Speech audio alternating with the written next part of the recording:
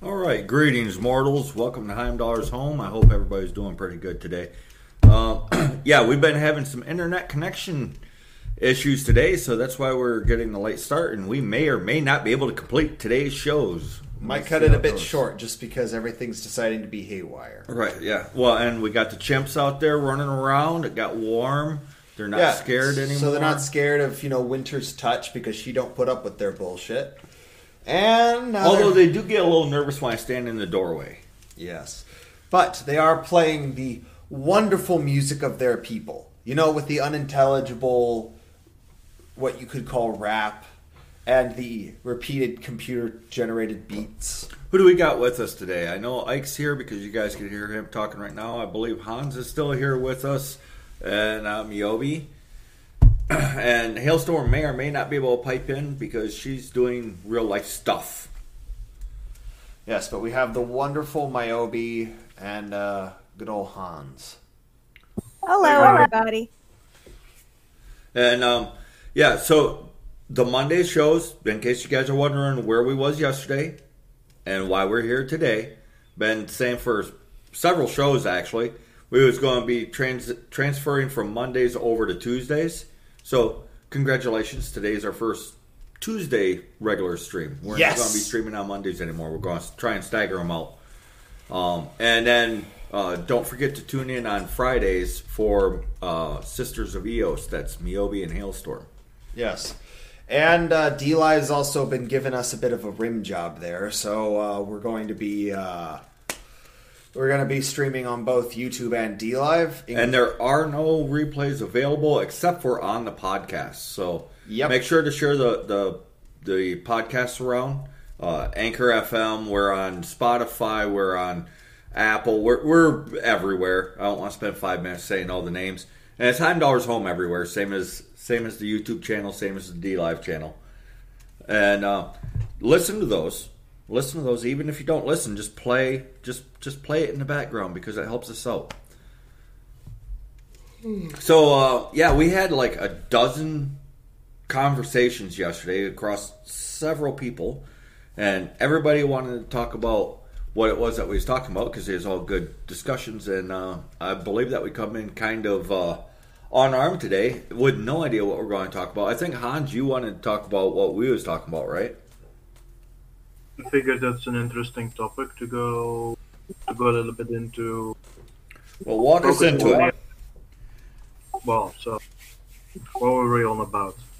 So GME, we ended up talking the other day about what in short you might call is that many people, and it doesn't matter what you might say believe in or what their philosophies are or what have you, are so focused on the afterlife that in fact they forget to live their current immediate life, and rather than making the most of that, their entire lifetime on earth is basically spent in waiting or preparing for what is to come afterwards, which is just such a huge waste. What a waste of a life. Well, and part of that too is we was talking about how does it work for the pagans? What are our ideas and this and that? And we was talking about ifs, ands, or buts, and maybes, and then came to the conclusion of it doesn't really matter because we're alive, and that's just part of a great adventure. Life isn't something to be endured to get to that part of it. It's to live. And it's just a shame because I've seen people do it. Like my grandmother, when she went over to being Christian, she spent over 20 years of her life just sitting at a kitchen table waiting to die. Well, yeah, because this life is pointless, effectively. And it's not exclusive to Abraham either. It's because we've noticed it in our own circles because we was talking about that too. How some people they'll start delving into the esoteric and what is the other word, metaphysical. They get obsessive about the metaphysical, and then they basically sit in a room and meditate their life away, or they just read books about the afterlife, and then they become so obsessed with it that they forget to go outside and enjoy the sunshine. And to me, it's just so sad to watch somebody do that to themselves.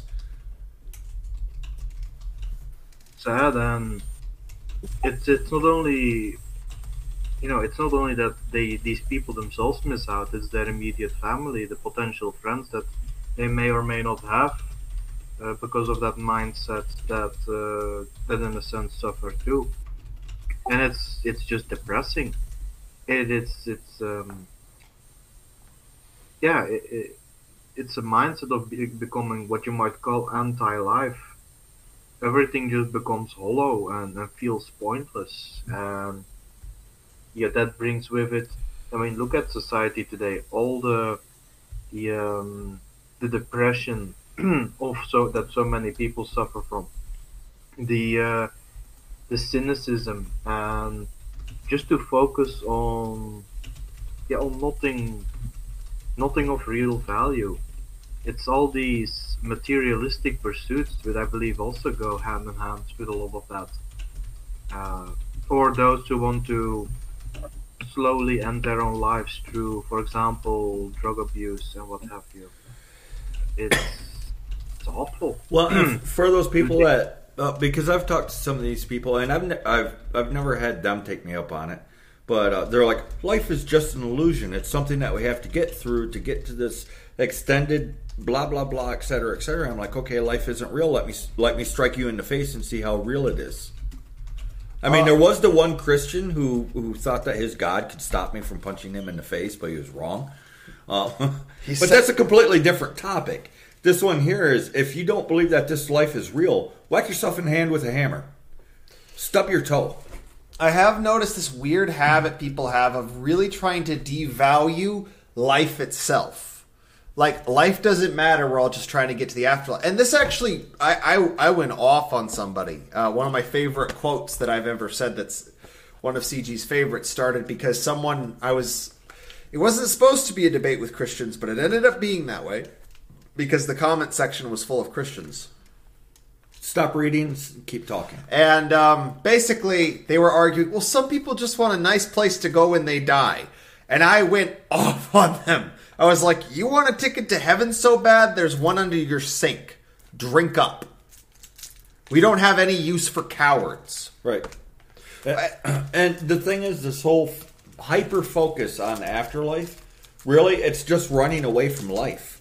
Yeah, and I want to answer Irish Soap's question because it does somewhat tie into what we're talking about. Okay. But he's talking about how he was talking to Mr. Survive the Jive, and he was arguing that Woden was seen as a man and was a descendant of Noah, which is interesting.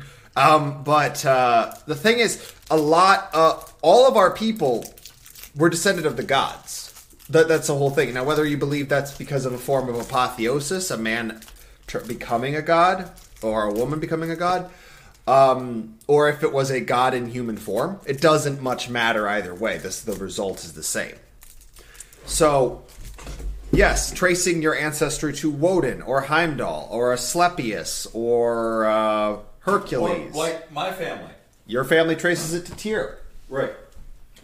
And some people trace it to Bridget. Some people trace it to Lug. It's a whole thing, and most of us have forgotten it, but we all had something like this. And the reason this ties back into it is there's this weird habit, and just like people are obsessing about, they either obsess about the afterlife or they go the opposite direction and become very hedonistic for some demented reason. Because it doesn't matter. Yeah. Except for it does. Yes. And then you have the same thing where people either go with the idea that all the gods have been eternal and they're set and they are the way they are, which is how certain groups, such as Africans and Mesoamericans, take it. Or other people will go, they were all once human and then they became gods. I usually go the route of both. You have gods that have always been gods and will sometimes take human form. I mean, pretty much everybody and their grandpa was descended of Zeus. Well, you can actually... The ones that have always been gods, you can view them as ideas that we gave shape and form to. Fair enough. You can also view them as literal deities born on another realm. Also, fair enough. And really, if you think about it, we live life, then we got we have the adventure of life. And then we can, if there's an afterlife, which I personally believe in one, but if you don't, that's fine too. That makes this life important because then when we go into the other one, we share our experience of life with the people on the other side. Well, and the to thing, prepare them for their return. well, and a lot of people don't understand like the concept of archetypes, because you can take the archetype of a deity as an atheistic or a theistic thing, because here's the thing is, especially the way it was described by Jung, who sort of pushed a lot of this stuff forward, the archetypes, even if they aren't literal deities, because Jung was he was the type to not consider it a literal deity, he still went with Wotan, what was the name he gave to the one he was talking about, is so ingrained in the German psyche that it will appear to the people in their dreams and their visions, and it impacts them and can spirit them to do certain things. That's real enough, even if you want to just argue it's a psychological archetype shared by the collective unconscious. But no matter how you look at it, you should be looking at it in this basic way. Life is what is important. Living life. And not just existing through it, but actually living it. Getting out there, doing things that matter. Making families, pulling families together, building community, doing things. It is of the utmost importance. Well, because you and I were talking about this too, and it does tie into the whole thing, is a lot of people are trying to reconstruct paganism as if it was a religion. And I despise the term paganism. It's just the one, unfortunately, we use because it's the one everyone understands. But it is us. It is inherently us. We can choose to not be it, but our de facto is that. Now, whether, again, like I said before, whether you view that as an atheistic or a theistic, it is still intrinsic to us. It's why these universalists You should probably flip those around. Because it sounds like you're saying atheistic or atheistic. Theistic or atheistic. Yes. And the... Works good in writing, but not in speech. But basically, it's intrinsic to us. That's what an ethnic faith is, and it's the same across the board. There are universalist versions of these, like the Hawaiian Shinto for the Japanese. And we've all seen them, you know. Yeah, the Asatru. Look at our African brother holding up the Mjolnir, and he's not struck down by a lightning. Yeah, our gods don't function like that. Yeah, whether you're the Asatru, the Wicca, the Druidry, all these modern faiths, they're modern religions based off the older folklore, but especially you can see because they're universalist, they are not actually ethnic faith. What they are is they're just taking basic ideas from the ethnic faith and making it universal. I mean, Wicca even admits it's a dualistic faith. Yes. Well, and at least they got the balls to admit that they're universalist. Yeah, it's. So, what's your take on this, Hans? Go ahead, Hans. Well, that's quite a few directions you suddenly went into. Well, it's how we talk. You should be used to this. You do the same thing. Fair enough. Yeah, I mean, now you walk all over into the universalist aspects of it all. Although, yeah, universalism does go hand in hand with that, what would you call it, that despair. People who feel themselves drawn to universalism, they seem to, yeah, that seems to be one of the things that they all have in common. From my perception, I could be wrong. But I wouldn't really even trust like a genuine universalist that would say he doesn't feel or she doesn't feel any kind of despair, because there is a desperation to it. There is a strange need for them to it, where I mean, to put it a bit crudely, their life is in the toilet, and they rather than just standing up and building themselves up, improving themselves, improving their environment, they rather succumb to it, and they search for coping mechanisms, you might say.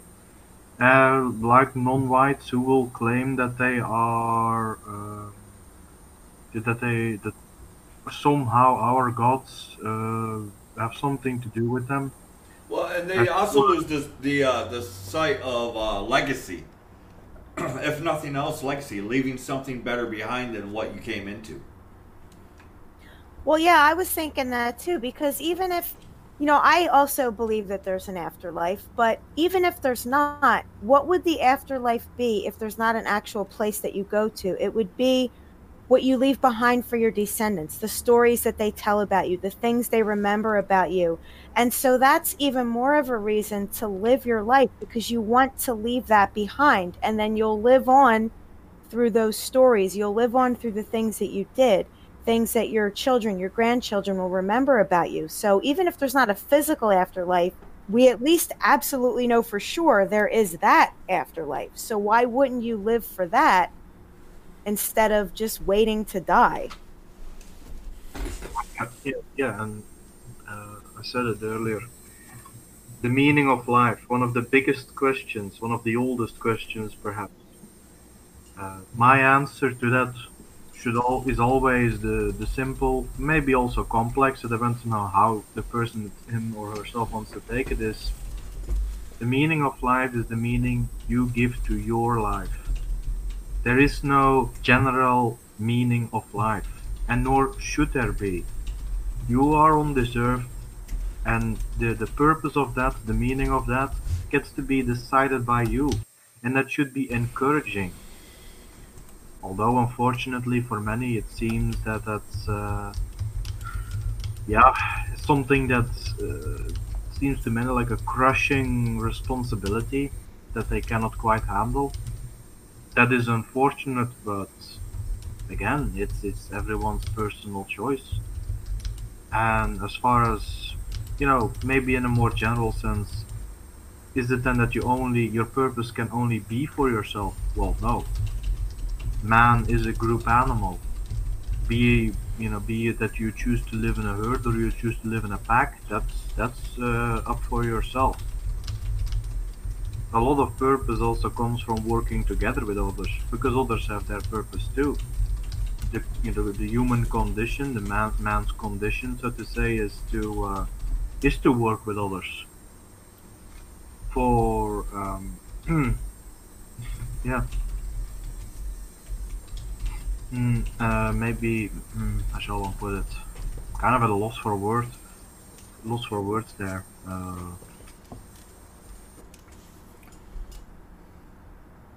Yeah, I got distracted, so. It's I'm trying to. I guess what I'm trying to convey is that, yeah, if you feel despair, if you feel perhaps lonely, depressed by modernist society that we live in and what have you, you can go in two directions.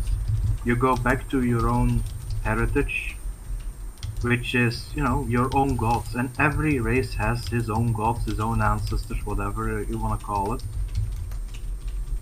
Or you can go in a different route and you just say, well, I'll just join on what's established in modernist civilization. Those are the two choices, and unfortunately, yeah, it's that many people, sometimes out of ignorance, and I do not say that as an insult, because a lot has been kept hidden from us. We have been subverted in many ways, but it can also be out of pettiness, it can be out of wanting, out of a certain selfishness, just to have a place of belonging so you can profit again, all that sort of stuff. And it comes down to also the spiritual aspect in a person's soul, and I have spoken about that before as well. Every man, every woman has a certain a part in the soul, you might say, and that's a spiritual void, you might say, without, if it's empty. And I call that, that's the spiritual void. Overall, atheism is quite a good expression of that. The thing is, you can fill that void with anything, and civilized society will throw you a lot of false choices, essentially. If it's organized religion, for example, if it's politics, if it's some trend culture thing, or if it's just consumption, just joining consumer society. Those are four main ones you'll be offered by civilization in general. But then there is that one which is just what really belongs to you, and that is that's your own native spirituality that you belong to, and which belongs to you just as much. Meaning of life is found there. It truly is. But again, the choice is yours. If you want the meaning of your life to be in service to something that's foreign to you, you just go ahead just as well, I guess. I'm rambling a bit perhaps, but does it make sense? It does. It's just another way of saying saying the same thing that I say is, what is the meaning of life? The meaning of life is to live. And that's not necessarily to live in a selfish way. As a matter of fact, that's not even living. Well, and we have a guest who's legitimately asking questions.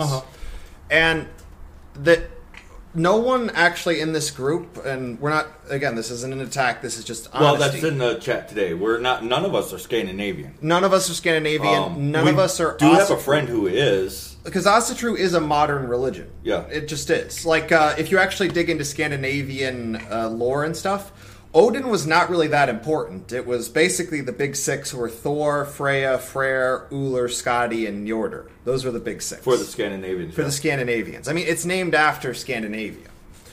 Odin does appear in later writings, but the older stuff, no, he was clearly a later addition, and he was conflated with Wotan, but they're not actually the same deities. Like we were talking to Harold yesterday, and he was like, yeah, I never really jived with Odin, but then you started explaining Wotan, and he was all down with that. We explained both Wotan and Wotan based off of the historical descriptions, and he was like, oh yeah, now that's the thing right there. But yeah, and the thing is to focus on the afterlife. What happens after I die? Here's the thing, really, what does it matter? If you live a good life, if you live a noble life, what does it matter? Nobody can ever answer that for me. What does it matter? If you live a noble life, what does it matter what is waiting for you after you die? How do you even know that there is something after you die? And to focus on that, to hyper-focus on that, all you're doing is denying all the grand possibilities of actually living. What is it that you can leave behind? What is it that you can do for your people? What will you be remembered for? Will you be remembered? These are the important things. And to focus on what ifs and maybes and possibly, while rejecting what is, what good does that do you? What good does that do anybody? And if you doubt that life is real, kick something really hard that kicks back. Like, go kick a cement block just as hard as you can and find out just how real life is. I guarantee you it's going to hurt. Well, and this is the thing that a lot of people, they'll try to make a religion out of ethnic faith. Well, all religions focus on the afterlife. Yeah. I've noticed that. It doesn't matter where you go. If it's an actual religion, that's all that they focus on. Whereas ethnic faiths, whether that's European or non, they tend to focus on life. Yeah, on the living part of it. Like we're connected to who came before and who came after.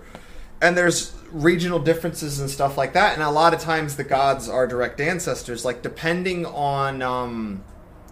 Because like, for example, our friend Alex, he initially got into paganism via the Norse gods. Because that was the big thing. But he never fully felt attached to them. And now his main deity that he tends to focus on is Velikul, the wolf lord of the underworld. So and that's an Iberian god. And it's not universalist. You know, Odin is not Veles, is not Mercury. It's a whole thing. I mean, some people will go... What's that? Maybe I should want to bring that up real quick, if you don't mind, in regards to the whole Mercury thing, if that's okay. Go for it. So, where does that come from? That Wotan and Mercury are compared. That is actually something that certain people that call themselves priests or Gerdi or whatever have run off with. It's from historical documentation of Tacitus or Tacitus. I do not know how exactly you say it. This man, he went to Germania. He went to basically a sort of an anthropologist of a kind. He observed the habits and the culture of the Germanic tribes, and as he then came back to Rome, he wanted to explain the civilized Romans what this wild spirit of Wodan actually is, or Wotan. Excuse me. So what he did was basically try to make a comparison with the god that they would have known, just to say, it's kind of alike. Does it, trying to make sense to the Romans to get it in their heads what this is. Well, in a way, it'd be like, how do you describe an elephant to somebody that's never seen an elephant? You have to make comparisons to animals that they know.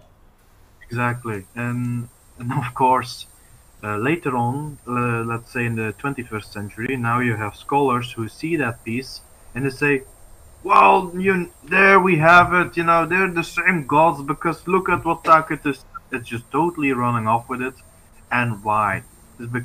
Usually it's because it's convenient, because these scholars have a certain bias themselves, a religious bias, and they need every god to be just a single one god. And guess what kind of god that is? Doesn't really matter what they name it, him or what have you. And yeah, that's where that comparison comes from. It's not, it remains a comparison and not even an accurate one. But then you have all these fools who just run off with such material and say, oh, people in the past, for them it was the same thing. No. Simply no. I guess I just wanted to lay that out real quick. But yeah, Tao, if you wanted to continue. Well, and they'll compare a god that... Because most people, when they think Mercury, they think automatic magic, trickster, traveling god. So they think, automatically, Woden, some deity like that. However, this isn't always the case, because like Lenus Mars, which Lenus was a Gaulish god of medicine and healing. And Mars was associated with healing at this point, so they made him Lenus Mars during the whole Roman conquest of Gaul. They also did this where they would compare Mercury to deities that don't necessarily, you wouldn't think, have anything to do with them. Like, they'll compare Irmin of the Irminsul to Mercury.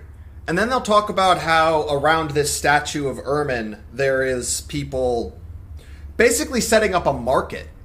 And what is one of the attributes of Mercury that people would go to him for? The god of merchants. It's not that they are making a direct comparison to the entirety of the deity. They are making a direct and this is why they almost exclusively use the most popular deities. Because everybody would know who Hercules or Mercury is, but if you use a more regional deity or a rural deity like Sylvanus, no dice. But if you use Mercury and say, it's like Irmin, he's not saying that just like the other gods that were compared to Mercury, these are all the same. He's using Mercury, one of his aspects, one of his attributes, and comparing it to a deity. So Irmin, for all we know, might have been a god of merchants, of trade. Maybe. And that's just conjecture, but it's one thing that might be why he was compared to Mercury. It doesn't necessarily have anything to do with a psychopomp or magic or trickster or anything like that. It's just this is the god of merchants. Well, I want to address something directly, because there's a lot of people been saying, well, you should get this person on your show, you should get that person on your show. We tried that, and we're not going to do it anymore for one very simple reason. It always turns into a debate. Even though we just try having a conversation, it always ends up turning into a debate. And debates online are much like...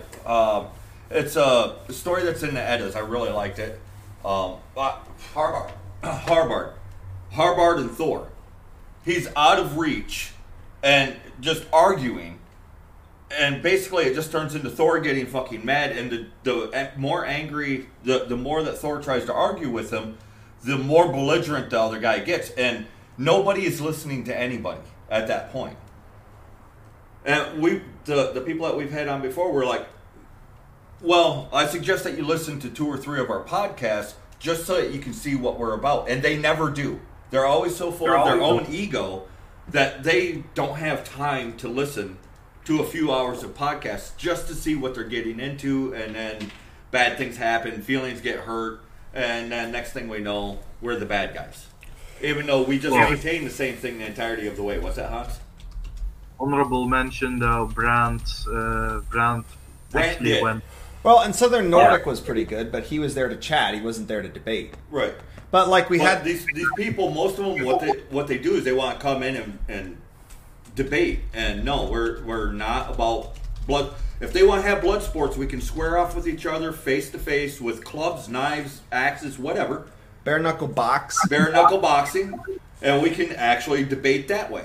But there's however, online is no point. Exactly it's a giant like show. Harbard and Thor, the raftsman, or the ferryman. And yeah, Thor. they crossed the way. He'd get his ass handed to him, but nope. And like, how many people have we had on where they try to bring up like Proto-Indo-European and we just swat that down like at the least bullshit 3 it or is? 4? So Yeah, we've had these conversations before, and we try to make them look good. We do what we can to make them look good because they're coming into our home. So we try. Well, and here's the thing: is it doesn't matter if you do Asatru folkish or non-folkish, because it's still a modern religion. Yeah. And this Well, is if you're telling the Slavs, the Celts, and the Mediterraneans that they actually worship Odin, so therefore you must pay attention to this pamphlet. well, yeah, like Moy, our friend who's Slavic, he got into a whole argument once with some person from the from some sort of Asatru group about how they were trying to convince him Perun is Thor, and he was not happy about Well, that. and I noticed that these people too. Well, Perun is Thor, so you start calling Thor Perun, they get fucking twisted. Well, it's the same with like the Hindu people. They try to claim that all the gods are the same, which there's no proof of. It's all bullshit. And they try to, and then if you start saying, okay, well, then why don't you call your gods ours? They will get so fucking twisted. Is there not a reason behind them getting angry? So, yeah. And our general approach is the Celts are the Celts, the Germanics are the Germanics, the Slavs are the Slavs, the Meds are the Meds, the Scandinavians are Scandinavians, and all the groups in between and on the outliers.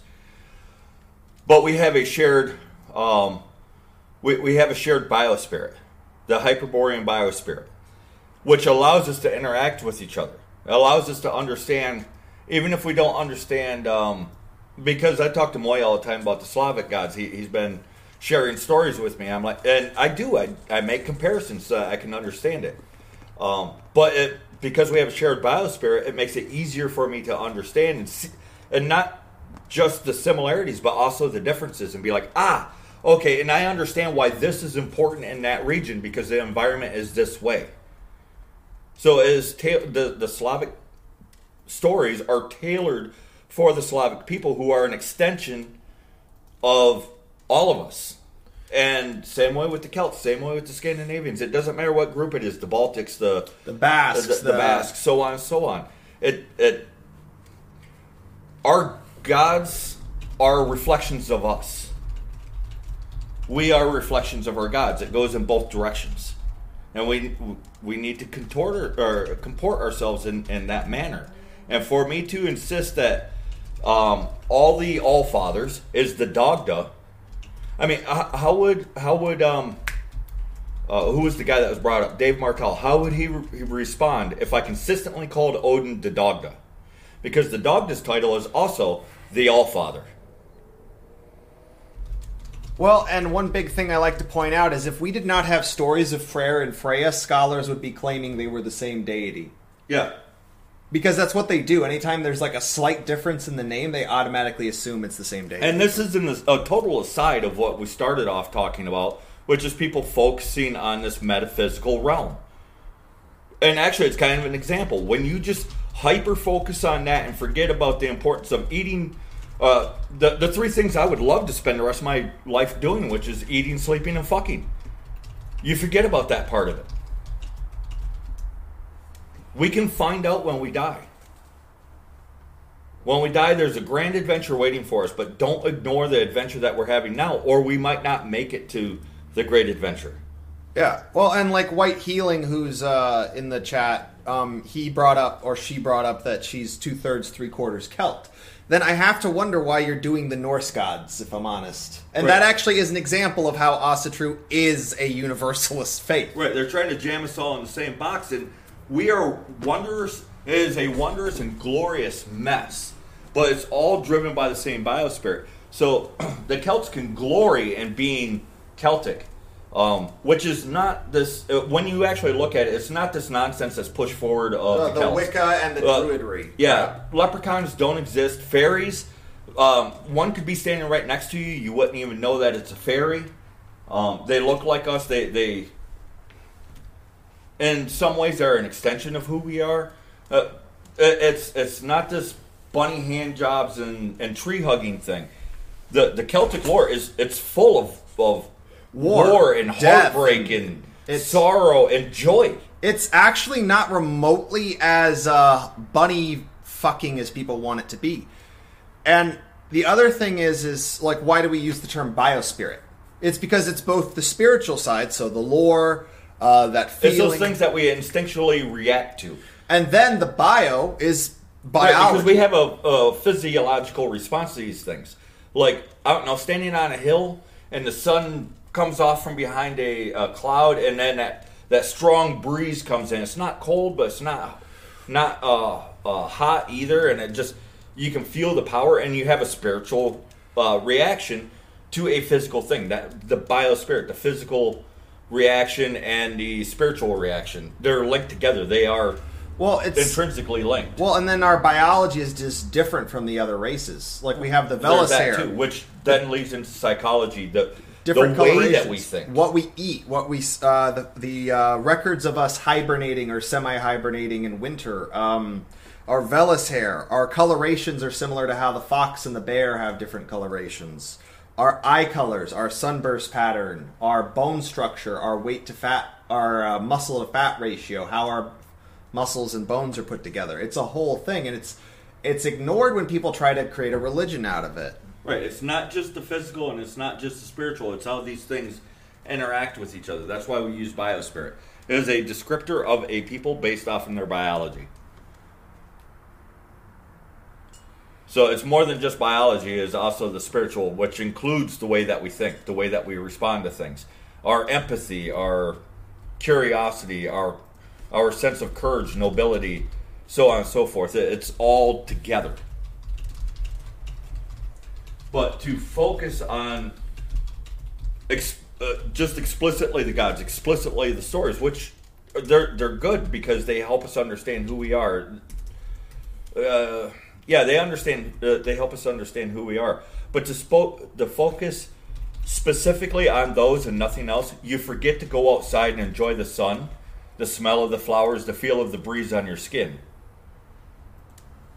And we need to remember the living part. Like, we have we've done entire streams on the importance of laughing.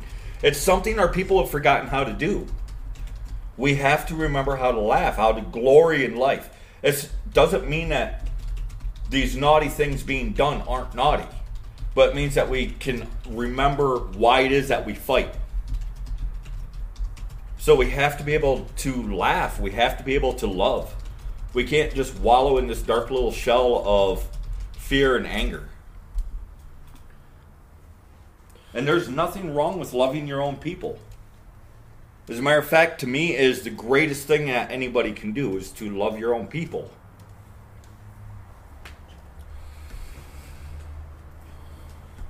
And that's what's important. At the end of the day, that's what we need to focus on, our people. Because especially, I always say this, I say this a lot when I make videos and when I talk about stuff, I always, use the idea of, look at the world we live in. Look at what's going on right now. They just constantly want to destroy us. They want to destroy our statues. It's only a matter of time before they come after our mythologies. Don't think that stuff's going to be safe, because it's not. So they're already have doing it. Our people. And the worst part is our own people are participating in it. And it might be for good intentions or malicious intentions, but it doesn't matter because it's still happening. I mean, it'd be like Maya. It'd be like if I was to whack you in the head on purpose or on accident. One is a little bit more acceptable than the other, but does it remove the fact that you got whacked in the head? Absolutely not. Exactly. But we have to love our people. We have to focus on our people. We have to support our people. And that goes along with living. Encourage each other. Be here for each other. As bad as things can get, if we're here for each other and we can celebrate who we are and celebrate our biospirit, that's all the more reason to live, to enjoy life as much as you can, no matter what's going on in the world. We have to. On that uplifting note, let me do a cut for a commercial break because we're 45 minutes in. Break is over, but yeah, that's very uplifting and it's very important. But if you enjoy life, if you can appreciate life, that actually plays in onto something that's very important in our people's culture, with this not martyrdom, which is again typical for universalists, but heroism, heroes culture. That's who we are. That's how we've always been. And it alludes to those statues being destroyed right now. Why did we raise those statues? It's because we appreciate heroes. Those are the people we build statues for. Those who did exceptional things, showed bravery, expressed those virtues, and they fought for a way. And they're built life. so that they're built so that we don't forget. To raise the question, who is that? Well, what did they do? That way we remember.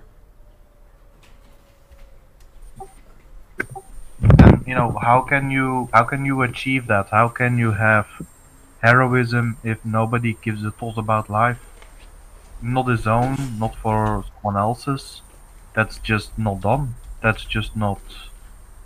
the surest way how you might say, be destroyed as a people.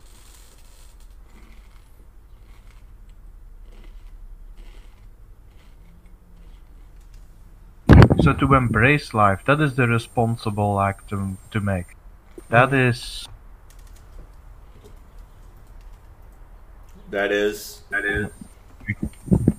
coughing fit. That is how you come up in the world. That is to give meaning to life. That is to stand up for your people. That is to stand up for what is just.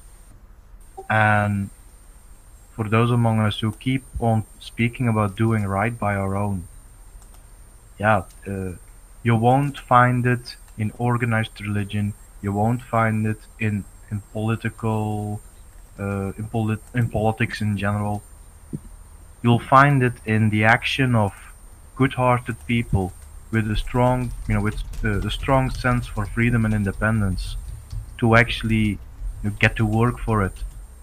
And that needn't be anything harmful. It needn't include anything illegal or what have you. No. But it is about if you have 100 people, let's put it like this. You can have 100 people that follow a single ideology and they all act upon that ideology or that religion, whatever it is. But then they are also bound by it. They're tied down. There is certainly things that they are not allowed to do, which may actually have helped them out as a people. There are things that their natural spirit is clamped down on within certain ideologies, just to keep it running, just to keep these artificial systems running. Mm-hmm. But if those same 100 people each individually decide, I want my life to mean something, I want to do something that is just, I want these other 99 people around me here to do well, and I'm gonna help them do well with my own talents.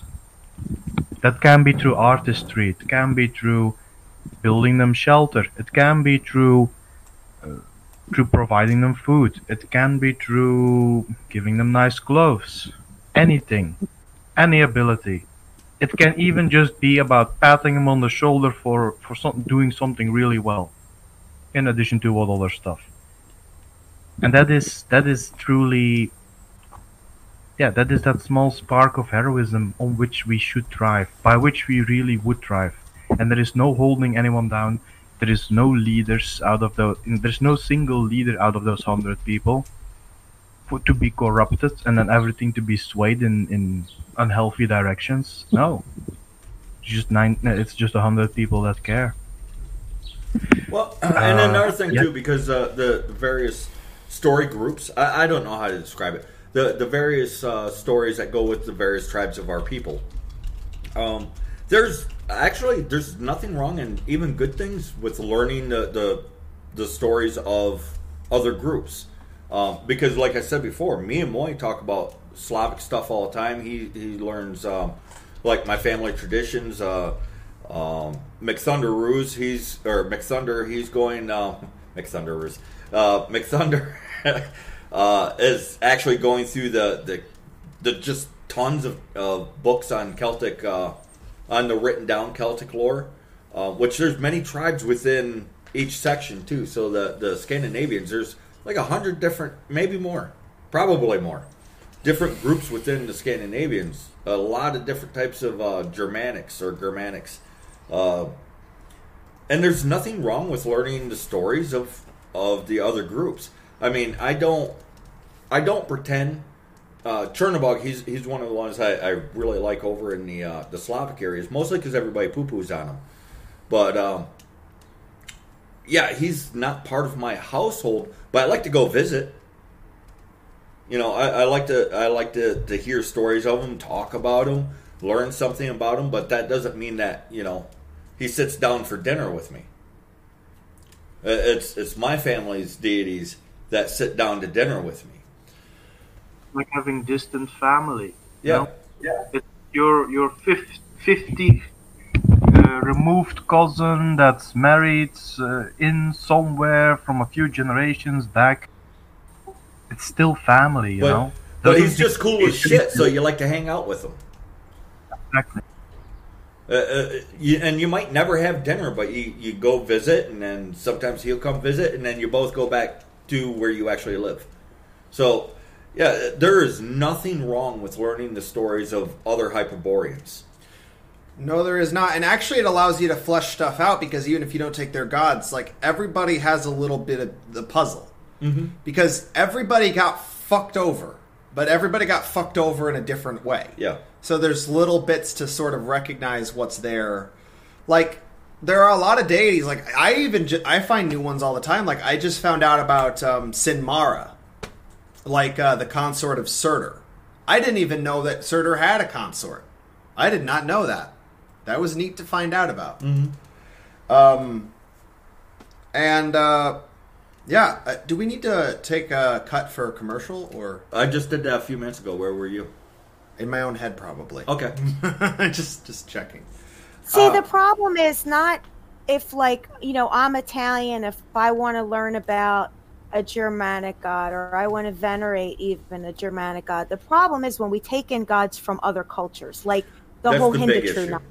That's the real problem. Or one thing that drives me up a wall is like these women that'll say, well, I'm a Christian witch. No, you're not, because those two things do not work together, and it's impossible. Read your fucking book, Christian. I mean, aren't they on the Christian kill list? One shall not suffer a witch to live. Correct. Yes, exactly. But there are people out there. You can find it on YouTube. You can find it anywhere. Google it, Christian witch. There's a ton of them out there.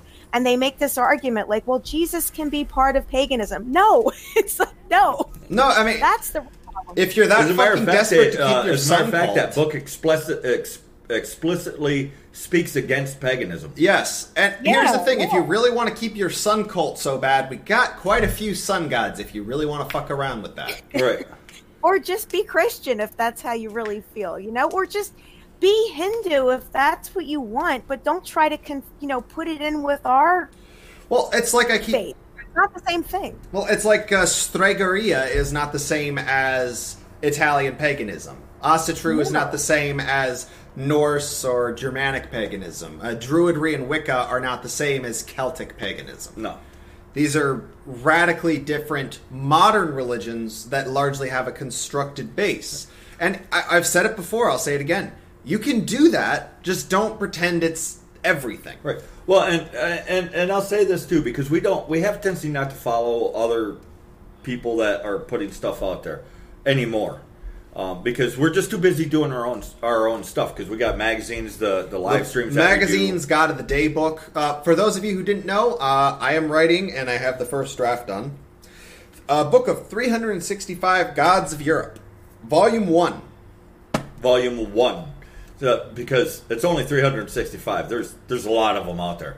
But so some of these figures I'm aware of, and I'm aware of the way that they was putting themselves out there before we said screw it. We have to throw in on this again, because we was here before, not under this name, but we've been in these circles for a while. So if they're coming around and saying, if you're Celtic, you should probably look at Celtic stuff. Yeah, you can still hang out with us, but we do Scandinavian/Icelandic stuff. Go learn some Celtic stuff. Fucking good. It's about time that they listen to us, because they used to not say that. They used to not say stuff like that.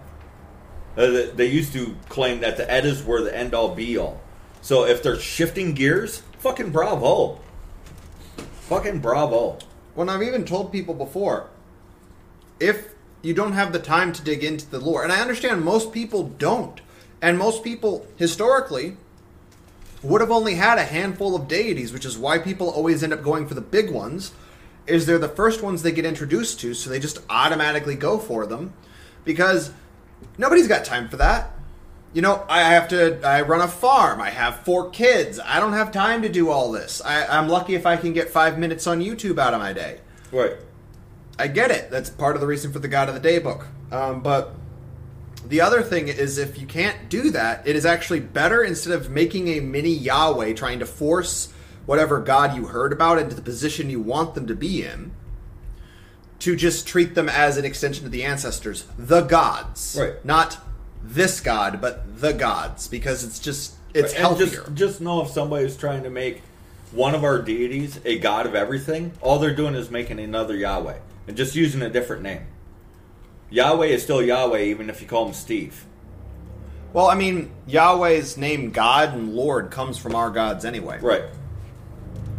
So, I would actually rather deal with somebody that knows none of the stories, but they are pro our people. They leave ideologies and stuff out of it, and they're just interested in our own nature, our biology, our psychology. What is it that makes us us? Than somebody that wants to make... They know all these stories, and, well, this story, when I link it to this god, then I can link it to this other one, and I can link it to this other one, and I can link it to this other one until you got like a pile of 100, and then they say, they've been doing because with of all Odin. These, they're obviously just one. Well, yeah, they did that with... They've been doing that I'd rather with deal Odin. with somebody that knows none. Yeah, it's the Odinists, the ones that have gone all the Odin. Because once you conflict 2 gods, it's easy to then put in a 3rd one and a 4th one and a 5th one. Well, the more of them that you add, the easier it gets. Well, and Finwraith brings this up, and this is actually not true, Finwraith. He says that different European groups didn't share gods. This is not true. Not technically. I get where you're going with it, but it is not actually true. Well, like there were Celto-Germanic groups that had gods from both sets. Same with Slavo-Germanic, Slavo-Greco. Well, and tribes of our people would legitimately trade deities sometimes to broker peace. There's historical context for this too, where it doesn't mean, we're going to stop worshiping the Dagda and you stop worshiping Ukko and we're going to trade. No. You share stories of Ukko with us. We share stories of the Dagda with you. We might trade idols, and therefore we're making peace by. And you're going to take stories of the Dagda back to your people and share them. I'm going to take stories of Ukko. I think I'm saying it right. Probably not, but I'm trying. Take Ukko back to my people, and I share stories of him. We have now shared. We've created a bond. Well, and even mythologically, like Apollo and Artemis were said to have come from the forests of Hyperborea in the north. Mm-hmm. Or the Aesir-Vanir War is ended by literally hostage exchange of deities. Mm-hmm. Well, and there's stories like the Romans wrote about how dastardly the Celts were because they would sell their gods for gold. But from the Celts' perspective, what they're doing is they're getting paid to tell stories. Which is actually a job in some cases. Yeah. Well, work. Because we're differentiating between job and work here. Yeah, it's one of the things that we're struggling with ourselves, trying to separate these notions. But if you give me money to share my family stories, am I selling my gods to you? Well, no, I'm telling you stories, and you're giving me money because you like to hear my stories. Yes, which was, again, an It's actual a fair I mean, that's what a bard did, a skald. They and this is another thing people don't like to hear, but it's true. A lot of this... Hold it. Celtic Britain come in here and so mixed Scots. It doesn't mean that it's a hodgepodge either. No, it doesn't. Like, the Scots and the Irish had distinctly different, even though there was more bleed over. Yeah. But, like, a lot of the... it's not a mix and match. It's not a Pokemon game. Yeah, it's our... And like, if I tell you a story of the Silent God, and you take it back to your people, and the people don't like the stories, do they keep them? No. Absolutely not. He gets forgotten. Well, and that probably happened a lot, but there were deities that would get into the others. In particular, usually it'd be because they was in close proximity with each other and trading and warring with each other. Well, yeah, like some parts of like Eastern Russia have Thor lore. And some of the stories are more popular, so the deity makes it further than Well, other an deities. example of this would actually be like the King Arthur stories. That got all across most of Europe. Mixed Thunder, Robin Hood. big goofy bastard. Buy one, get one. Get your Thors here. Yeah, it didn't quite work that way, but yes. Well, You speak about something really on point there. The Grimm's fairy tales, Robin Hood. Those are stories everyone is familiar with in Europe. That's a good example of that exchange. Does it suddenly mean that local deities and local stories suddenly don't matter anymore? No. In fact, maybe they become even more cherished, because they are that much more unique among all these other unique stories. well, there are going to be more local deities, and then there are going to be more widespread deities. And here's the thing: is where do you draw the line? Because I would argue, Wotan, Woden, Woe, Our Odin, bloodlines is Odin. where I draw the line. Yeah, but That's it, pretty yeah. much. Yeah, but what I was getting at is names that are similar do not indicate they are the same. I really need to... Because you even have figures that have literally the same names that are not the same. Like Otter appears twice in Norse, in the Scandinavian, Norse, Icelandic lore, whatever. Once is someone who is hanging out with Freya and is a human, basically. Uh-huh. And the other time is a dwarf that shapeshifts into an otter. These Go are figure. two different figures with the same name. Or Bragi, the legendary skald, and Bragi, the bardic god, are two distinct deities. Yes. Two distinct figures. One is historical, one is a god.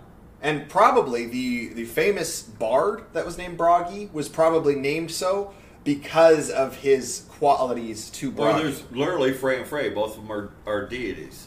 Yeah. And you might pronounce one Freya, but you could also pronounce it Frey. And these are two completely separate deities. Yeah. So you can't go... The linguistics is... It's a poor choice. Yeah. Well, like, pretty much. In the end, it's more flawed than what people want to pretend it is. Well, Eric and Eric, one with a K, one with a C. One means king, I think, and the other one means like spear or something like that. One is Celtic, one is Norse. Literally, the only difference between the two is the letter that makes the K sound at the end. Is it a C or is it a K? and we get this all the time, even in modern language. You can only make so many sounds, damn it. Yeah, there's only so many. There are things that we can say, like for instance, things. That's actually a pronunciation that not a lot of languages have. Oddly enough. Maybe there is also worth mentioning that in the past, Like the alphabet that we now use today, commonly, that is also a new idea. That you have like vast parts of the world where everyone uses the same alphabet. That is not how it used to be. Even with the runic alphabets, they were locally, not completely different, but you had different symbols for different sounds altogether. Sometimes an L or a certain letter might have been written differently from just by difference of region, let alone difference over the generations. It's far more complicated than just oh, they all had an alphabet, slap that on there and bam. That's not how it. Again, to get back to the initial point that you wanted to make at the very beginning of this episode is, if you only focus on this stuff, which it's good stuff. I mean, don't get me wrong. This is all good stuff. But do you remember to go outside and play with your kids? What's more important? Well, it's like nitpicking which god is which god, or going out and playing ball with your kids. Well, it's a very simple question. Which one is more important? Well, it's like if someone wants to actually venerate or pay respect to a god, like a lot of people want to. Most of them don't care. Like, I've seen people that will like cut themselves and bleed into a dish and give it to Freya. Our people do enough self-harm right now. I don't think you doing more of it is impressing her. If you want to impress Freya, do things that Freya would do. Do her work on Earth. That's why priests in Christianity do the things the way they do, and why I get so bent out of shape when pagans try to rebuild things like the church has their using priests. that Abrahamic framework. Because the Abrahamics, the Christian priests, the Muslim priests, etc., they are doing their God's work on Earth. Our gods don't do that. So if you are someone who is very attracted or interested in a god who is of medicine, do medicine. Do medicine. Because like the priests of Nodens or Asclepius, they were doctors. If you are a warrior, or at the very least someone who goes to war, Tyr or Ares or whatever your ancestry is, Svetovid, Nuada, etc., that would be a good deity for you. If you're a smith, pick a smithing deity. If you're on the seas, there's plenty of ocean deities among our people. Or rather, if you like a smith, take up smithing. Start actually doing it.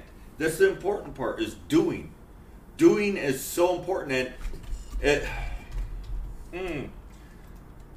here's the thing: is I also understand no matter what we say, it can be taken out of context. Because I've had so many discussions where you say one thing and they go.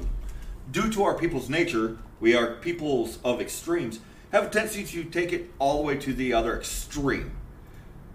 Like when I say I have complete apathy to the enemies of our people, then some people will say, oh, that means that you don't care about what's happening. Oh, no, you got this fucking twisted.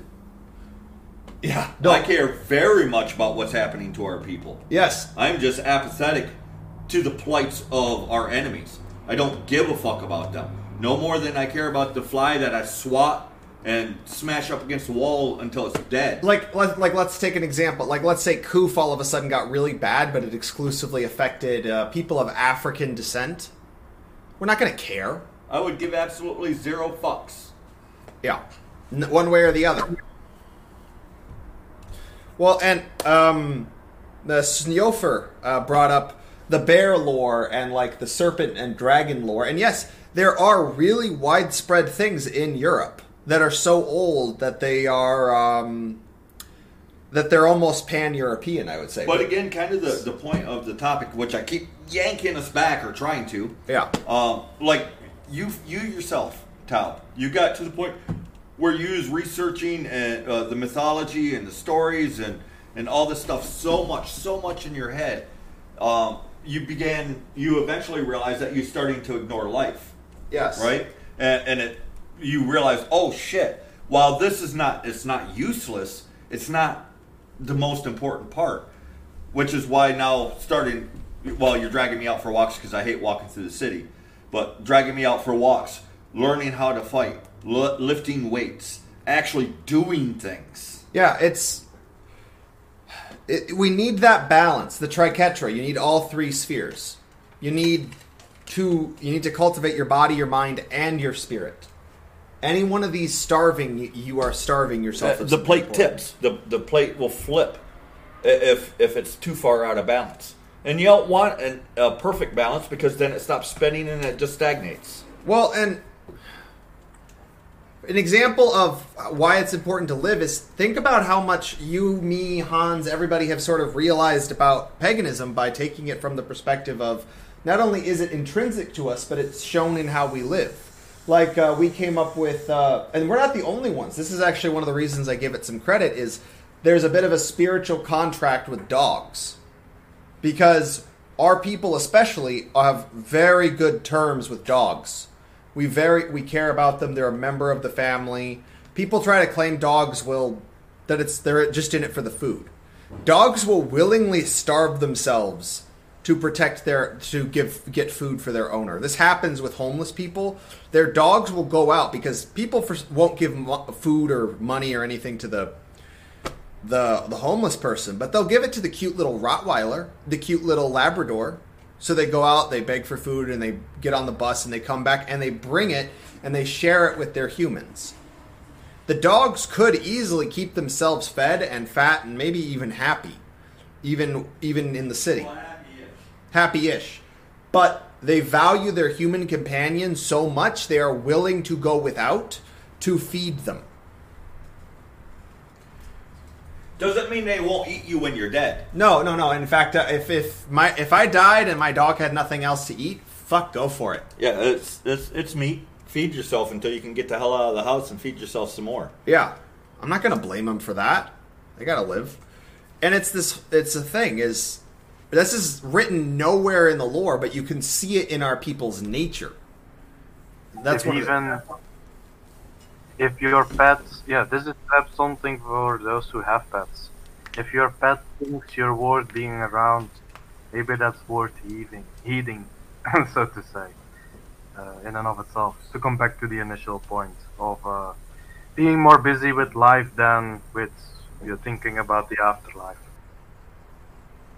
And really, if you're overly focused on the gods or language or any of this other stuff, I implore you, I beg you, stop and ask yourself, how much life am I actually living? Am I doing anything that's worthy of being remembered? So don't forget to laugh. Don't forget to love. Don't forget to do things, to live. This other stuff, it does have value, but is without us, it's just empty. If we disappear, so do the deities. So do our gods. They disappear as well with us. So living is important. You don't think, even if we could write everything out so it can actually be understood, and then we disappeared from all of existence, that the other peoples would understand what the hell we wrote down. They couldn't. No, I mean, it'd be impossible. Well, I mean, people like to try and claim that Hindus kept stuff for a very long time. The freaking Japanese can't.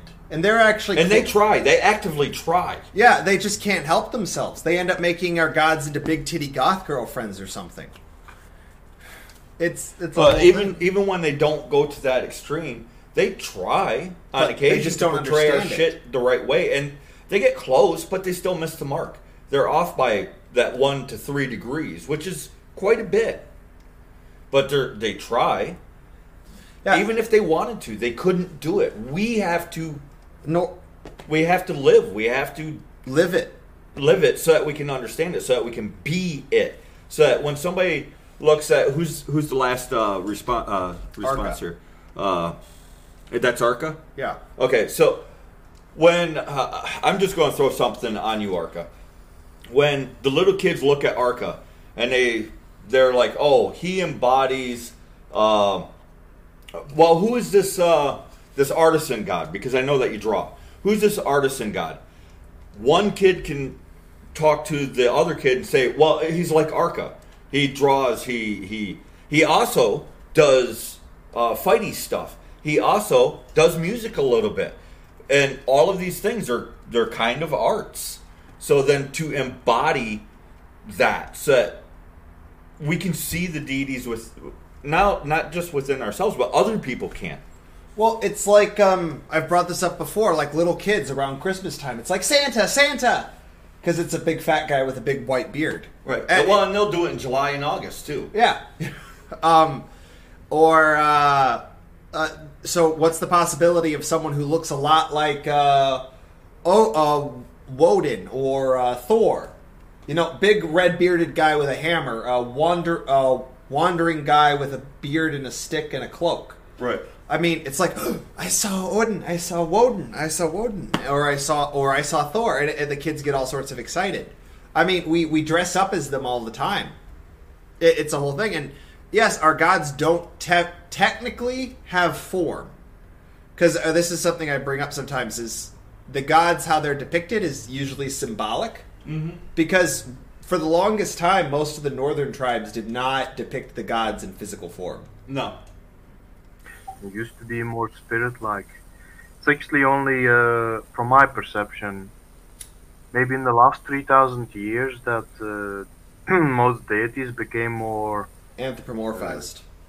mannish, anthropomorphized. That's Right, and much less so 3,000 years ago than 1,000 years ago. Yeah, it's like, for instance, Hala. She will take many forms. So will Rubezel, or the Old Man of the Mountain. They don't technically have a core form. They have more popular forms that they are known by.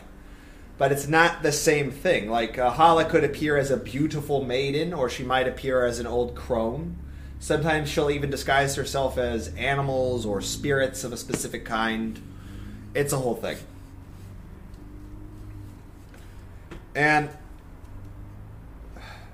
it's one of the important things there is if you're going to depict them in human form, stick to our race. Don't, because I've seen like Black Idun, and that's just... That's not Idun. That's not Idun. Yeah, it's not Idun. It's a black chick with apples. Who happens to have one of our goddesses' names written on the image or whatever it is, which has... What is that supposed to mean, right? Yeah. Well, and to come back to living, let's use an example of someone who almost went through ascension or apotheosis. The church actually stopped her. Joan of Arc. Joan of Arc was almost to goddess People status. actually were praying to her. She had a cult, idols and temples of her own. Joan of Arc was becoming the goddess of the French, bit by bit. And the church made her a saint to stop that. She put herself out in extreme danger, almost died, was ridiculously brave, became a symbol the people would fight for, and accepted her death with dignity, even though it was complete and utter bullshit that had happened to her. That is living life to the fullest. And now she's a legend. She's a borderline goddess. Do not live in fear. Do not live waiting for the afterlife. And there's many ways to that position. It could be through being the best fucking baker ever, and you teach people how to bake. You bring baking into their. It doesn't matter what the thing is, but do it to the absolute best that you can. And again, it's the doing part that is the utmost importance. Everything else is an addition to. It doesn't mean that's not important. It's just when people live in their heads, they forget to live in their bodies. They forget to live life. And that's my entire point. Every show actually is don't forget to live. Yeah, and this is for all the beings of the north, not just us. Because another example of someone who lived their life to the fullest, at least for a while, and ended up a legend and basically a spirit. People are already referring to him as a spirit. Is Wojtek? Yeah, the bear, the hero the bear. Of Wojtek, yeah. Yeah, he is connecting people. He is leading people. He is attracting the Polish people to him. The spirit of Wojtek. Well, and there's gift more of people Veles. that get behind Wojtek than just the Poles. Because once you become aware of the story, you're like, oh shit, this is impressive. Oh, perhaps this is worth adding. You know, again, about shared stories and shared deities. His unit ended up in, was it Edinburgh? Or at least somewhere, I think somewhere in Scotland, eventually, where they were stationed. And that's where they built a statue for Wojtek. Scottish people, not the Poles that raised him. Isn't that interesting? Well, and there's another statue of him in Poland. So he's already got two idols to the legend of Wojtek. An example would be from lore because in Antwerp, in modern day Belgium, but just the lowlands, there's a myth involving Minerva. The people there aren't technically Roman, but there was enough Roman influence that those legends sort of entered the lore there. So there's the myth of Minerva there. Well, Minerva is part of the story there. The main hero, what is his name again? Bravo, which is actually a Roman himself, but yeah, he has a statue of himself. And Minerva has something to do with it, yeah. Well, and really, if we allow for these cultural differences, because basically that's what it is, within our own groups, we can then glory in who we are. And the complete majesty of who we are as a race, as a species, as a people. Well, a big example of this would be in America. There's many different groups here, and there are people that made their legend here that came from another area. Like one of our founding fathers, Alexander Hamilton, he was born on one of the colonies in the Caribbean. Or John Muir was a Scottish immigrant, but he is famous for what he did for the forests in California and across the country. Well, and that's why, even if they're well-intentioned, that's why we don't try to thrust tribal names onto all of us. Well, everybody just call yourself Celtic, because the original meaning of the word Celt was just people or the person. Or person. I am a person. I am of the people. That's what those words actually mean. I don't insist everybody call themselves Celtic. You shouldn't insist that everybody call themselves Teutonic. You shouldn't insist that everybody call themselves Slavic, because it actually removes. It removes this splendorous glory that we are as a whole. It's a beautiful mess, and a lot of people try to make order out of paganism. We are not an orderly people. Well, we are orderly in the way of like a tree. I believe all of our peoples have a symbol of the tree of life or some version of it.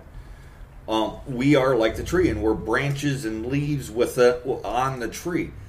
But that is perfect order, even though it appears chaotic at first glance, because everything isn't sorted and piled and broke down into pieces and components. As soon as you start doing that, all you do is kill the tree. You're removing from the tree. Well, it's like that meme, the pine tree, the pine branch with like the needles all coming out of it. This is order. This is natural order. You pluck all the pine needles off, you stack them, and you take the little wooden pieces and you stack them up. All you've done is destroy. You created supposed chaos. Yes. And you were doing that example as well. I was just adding to it. But. Yeah, and it's the perfect meme, actually, for who we are. And this applies, because we do have non-whites that listen to us. This applies to all of our peoples. You don't try imitate. If you're Japanese, don't try to imitate the Europeans. Be Japanese. Europeans, do not try to imitate the Japanese. Or Hyperboreans, don't try to imitate the Japanese. Be Hyperborean. We have shared shapes, so of course there's going to be some commonalities. I mean, we're all born, we all breathe air, we all eat, we all drink, we all die. So, of course, there's going to be some commonalities, which is interesting because, like, I like Japanese stuff, but I also glory in the differences. Like, oh, isn't this neat? That's kind of similar to how we do things. But then look at this thing that's very different, which then also highlights what it is that's different about us, which makes me love our people even more. Well, like, I actually was recently watching some Japanese traditions. They are extremely rigid. And don't get me wrong, the Japanese, from our perspective, does some monstrous shit, but I'm sure that it's the same in reverse. That we do some stuff that, from their perspective, is kind of fucked up. I don't know why non-whites listen to us, but it could be because we don't demonize them. We just recognize that we are not the same species, and therefore we are at odds with each other simply due to the fact that we exist. Don't have to hate them. No, and everybody go back to their own fucking corners. We're good. Yeah, I mean, I don't personally want I don't personally want the Japanese to go extinct or anything. Their culture is beautiful. It's just not ours. Yeah. I'm not going to worship Raijin or Ebisu or Amaterasu. Those are their ancestors and their deities. And they have beautiful traditions. Like if we weren't at a war or something, I wouldn't mind going as a tourist. Right. Just like I don't. But Well, I don't mind foreign tourists. What I mind is when they come here and stay here. Yes, like they're and just like us, you can have ancestors. You can have your ancestral faith, your natural ways, your all of it, and you can have it even if you're not on your actual ancestral land. Our ancestors moved around all the time. Well, that's like you and me, actually. We aren't European, but we are Hyperborean. Yeah, we are. We don't live in Europe, but we are of that stock, of the Hyperborean stock. And Right. the reason we use Hyperborean is because all the other words have been corrupted, and Hyperborean just means people of the north, above the land of the north wind. So us, it's an accurate enough description. The people of the north. And it hasn't been completely fucked with yet. No, there are So some weirdos out there. through our hopes is through embracing the word Hyperborean, we can reclaim the name European. We can reclaim what it means to be white. We can reclaim all these other descriptors of our people by backing up to this and then moving forward. Well, what do you mean European? Well, I mean the Hyperboreans that lived in Europe, not these immigrants. Oh, okay. It makes it a little harder for them to argue. I mean, they still will. They still will. There is no winning in an argument. Because to paraphrase, fuck, the name of that show. I love it. It's the one with the giant insects and the Space Marines. Starship Troopers. Starship Troopers. The only true authority is violence. I mean, really, you're not going to win an argument unless they actually just want to have a discussion. You can have a discussion with people, you can sway their minds, but when it comes to an argument, nobody's listening. Yes, and another thing to take into account is it's not just us that have spirituality. Like, if you asked a bear what their spirituality is, they would look at you weird if they could understand you and go, bear? Right. And they do have some kinds of spirituality. They follow the literal footsteps of their... Which is really ancestors. neat if you can find the videos of them. There's ancient bear pathways where the footprints of the bears have been worn into the stone, and the bears, when they pass through this area, the living bears, when they pass through this area, go out of their way to step in the same tracks. That's a kind of spirituality. They'll mourn each other. That is a kind of spirituality. Or the bears singing in the circle thing. Yes, they'll sing and they'll play and they'll dance. That is a type of spirituality. Well, and some of the gods of our people, at least, I don't know about everybody else, but they're gods, but all of their legends are from when they were mortal. Like Heracles. Yeah. All of his legends are from when he was a mortal demigod. A mortal man who did great deeds. Well, and then you got some people that try saying all of our gods were animals at one point. Like Wojciech, if you give him long enough, people remember him. He was a bear. People will forget that he was a bear. And he'll have a bear form, but then slowly he'll transition over into a human or a bear / human, and eventually probably just human who has a bear or can turn into a bear.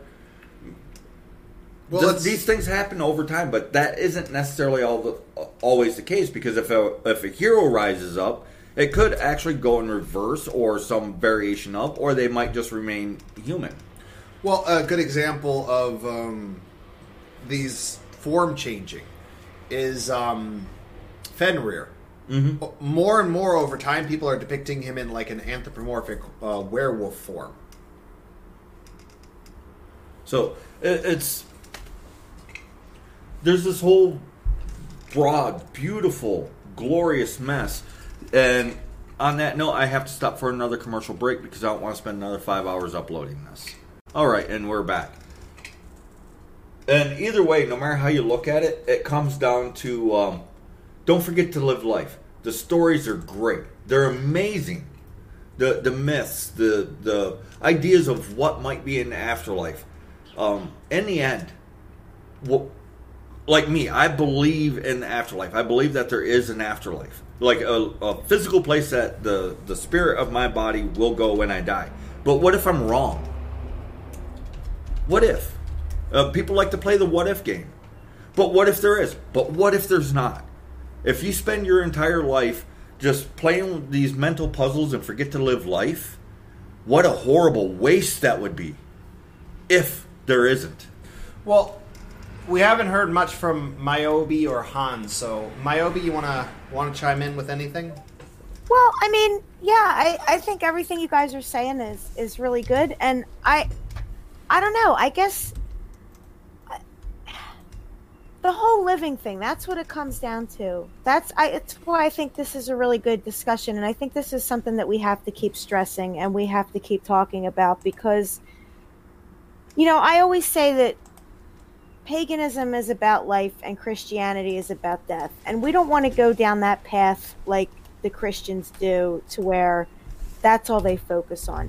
And again, when you start getting into these discussions about the gods and our different people, that, man, to me, that's living. That's stuff that we should be talking about. We should be celebrating. In addition to, activities that we do, having these discussions is so important, and it's so important to our people. It's so important to our, just to stay uplifted and encouraged. And it's all a beautiful thing. So yeah, we just got to keep living. That's really important. We got to do that. Right. Well, and if we're not afraid to die, that means that we're not afraid to live, and then that means that we then open up the door to be able to actually live and live gloriously, to live great lives, strong lives worth remembering, because we aren't held back by the fear of what if, maybe, because we don't care. It's like, I know what is now, and then you can push through things and do things that you would have thought otherwise impossible. So Things that, we spoke about that a stream or two ago, right? Where people told us, "Oh, you'll never succeed. You'll never have the magazine. You'll never get people listening. And here we are. Why? It's because we didn't allow ourselves to be held back by the what ifs. What if something bad will happen to us? What if the murderous anti-whites out there in the world will find out and what have you?" It's like, oh no, what if the boogeyman comes and eats our toes? We're still going to do the right thing. And here is an important one. Here's an important one. Again, I'm going to stress this. We spoke about it before, but I'm going to say it again. This started with 3 dudes. 3 guys that decided we care enough and we're going to do this. Look where we are now.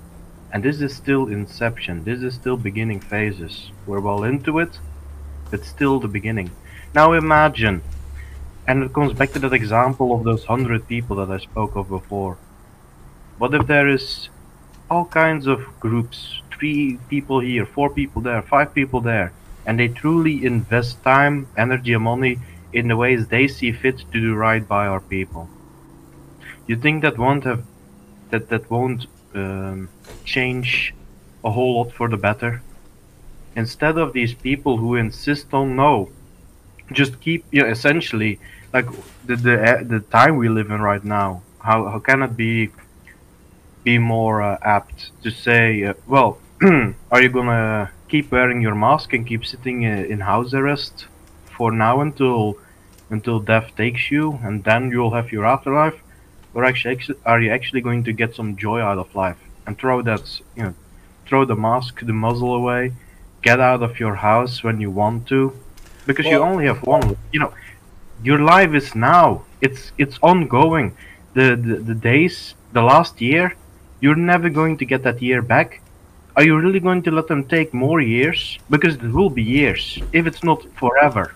Right. Well, and that's why I call this the Age of Heroes. Is because as bad as everything seems right now is the time when heroes can rise up and become heroes. The bar is set so fucking low. You might be a hero simply by refusing to wear the mask. You could be a hero by having the courage to walk up, pat somebody on the back, and tell them that they're doing a good job. I mean, right now the bar for being a hero is so low. So right now is when heroes are born, when they're created. Be one of them. Be one of them. And that's like the minor heroes I mentioned. But what about the people that have the nerve to actually get together and create something, to build something, to come together and form actual physical communities where we can shake each other's hands and get fucking dirty together? That's, in today's day, that is a heroic act. That is pure defiance. Right now is so easy to be a hero if only you have the courage to do it. You don't have to go out and climb 3 mountains and wander through the swamp of the melandering doom and then fight 2 dragons to meet the lady who will send you on the quest for the magic sword to defeat the super duper bad. You ain't got to do all that. All you have to do is stand up and say, no, I've had enough of this shit. I love my people and I am not going to apologize about it or for it. And then do something. Yeah. And there are plenty of legends among our people of people that founded certain things. Think of the founding fathers. Think of Romulus and Remus.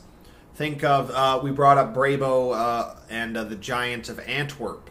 Hengist and Horsa, among others. The Berchtold, the bear deity in And you wonder why we call you the lore keeper. Yeah, it's a whole thing. There is so much, and it's one of the reasons that, like earlier today, I was saying, Asatru is a modern religion. It is. People might use it to refer to something, but it just is. And if you're using it as as just a legal umbrella, do that. Do that. But Asatru, as it's set forth, modern religion. Again, you do you. It's the same with Hinduism. I don't actually care about you doing Hinduism as long as you aren't telling me that it's the same as what I'm doing. That it's our ethnic faith. Yeah, that's where I draw the line, Buster. But it's the ethnic faith is not a religion. It is more of a way, but it's intrinsic.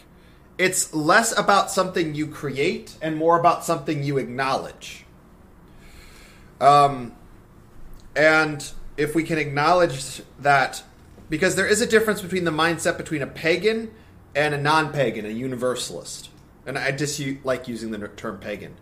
But it's not because you build or create a new mindset. It's stripping off the old. It's like getting the rust or the gunk off of something. I have a basic question. If your religion is your people, is it actually a religion? I would argue no. Well, and like I brought up earlier, every other ethnic faith gets described this way. Shinto, it's just the way of the Japanese. The Lakono's ethnic faith, intrinsic, you are born into it. It is a oddity within European ethnic faith to describe it as a religion. And it's mostly because we have been under the thumb of something called a religion for so long.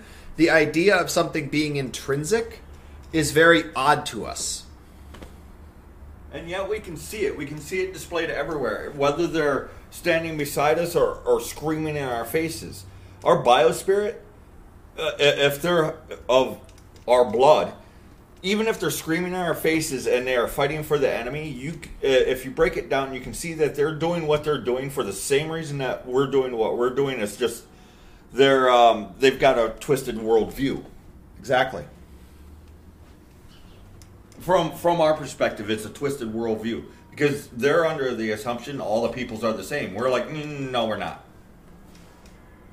They imagine themselves being the good guy. They imagine themselves being the hero. They imagine themselves being the self-sacrificing one. And in many ways they are. They're just standing in direct opposition of what is healthiest for us as a people, what will allow our continuation. So they're doing all these naughty things for the exact same reason. It is really frustrating. It is really, really frustrating because they aren't actually bad people in general. I mean, we got fucked up people on our side. They got fucked up people on their side. But it's still the same biospirit. They want... Who among us wakes up in the morning and says, ha ha ha, I want to be the bad guy. What evil deeds shall I do today? How many puppies shall I kick? Yeah, None of us do that. You don't tense your fingers like Mr. Burns and go, excellent. Yeah, we just don't do that. None of us do that. They think that they're doing what's best. They're wrong. I will argue that they're wrong. But they want to be the good guy. They want to be loved and adored. They want to be the hero. They want to be right. They want to be good. They want to be noble. Their sense of nobility, though, in my opinion, our biosphere has been twisted and it manifests into that. Yeah, it's like we brought up before. A lot of the messed up crap we're doing right now is a result of a twisting of our nature.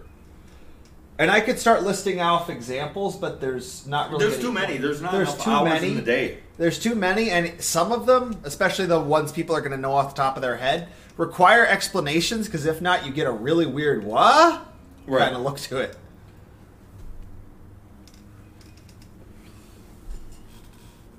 So, yeah, when your people is your religion, is it actually a religion?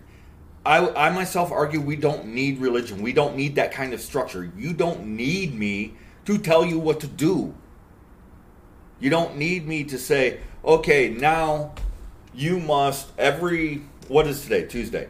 Every Tuesday at noon Eastern time, you need to sit down, arrange your cup on the left side and your plate on the right side because I want you to have a drink of milk and one cookie. Not 2 cookies, not a cookie and a half, not half a cookie. I want you to have one whole cookie. Turn on our stream. And then, oh, by the way, send us half your money. You don't need me to fucking do that. You don't need me to structure your life. All you need is for me to say, hey, the reason that you do this is because of this. You don't need me to tell you what to do with that. Well, encouragement, I guess, is kind of what we're here for, but we're not trying to tell people what to do, but we're trying to tell you what to do. Well, like in America, I'll use examples I know. There are pilgrimages. It's just not what people think. There are pilgrimages to, like, the Tomb of the Unknown Soldier. The pilgrimages to, Graceland for people who are really big fans of Elvis. Betsy Ross's house, Mount Vernon, Monticello. These are sacred sites to the American people because they're heroes of our ancestry. Well, and for the most part, I think what we try to do with our show is to remind people who they are. And then when we talk about specific gods or specific places, those are just to reinforce our general message, which is just reminding our people who we are, that we don't need all this. We don't need to live in boxes. We shouldn't live in boxes like that. And I don't mean your house. I mean the way that life is structured. Well, I mean, how many of us wish we could just go to the river and play in the middle of summer? And the buffering goblins, it might be because our internet is hit and miss today. We might want to actually start finishing up just so that we don't accidentally end... I don't care. We're going to run up to the 2 hours and then stop. We got about another half hour or so.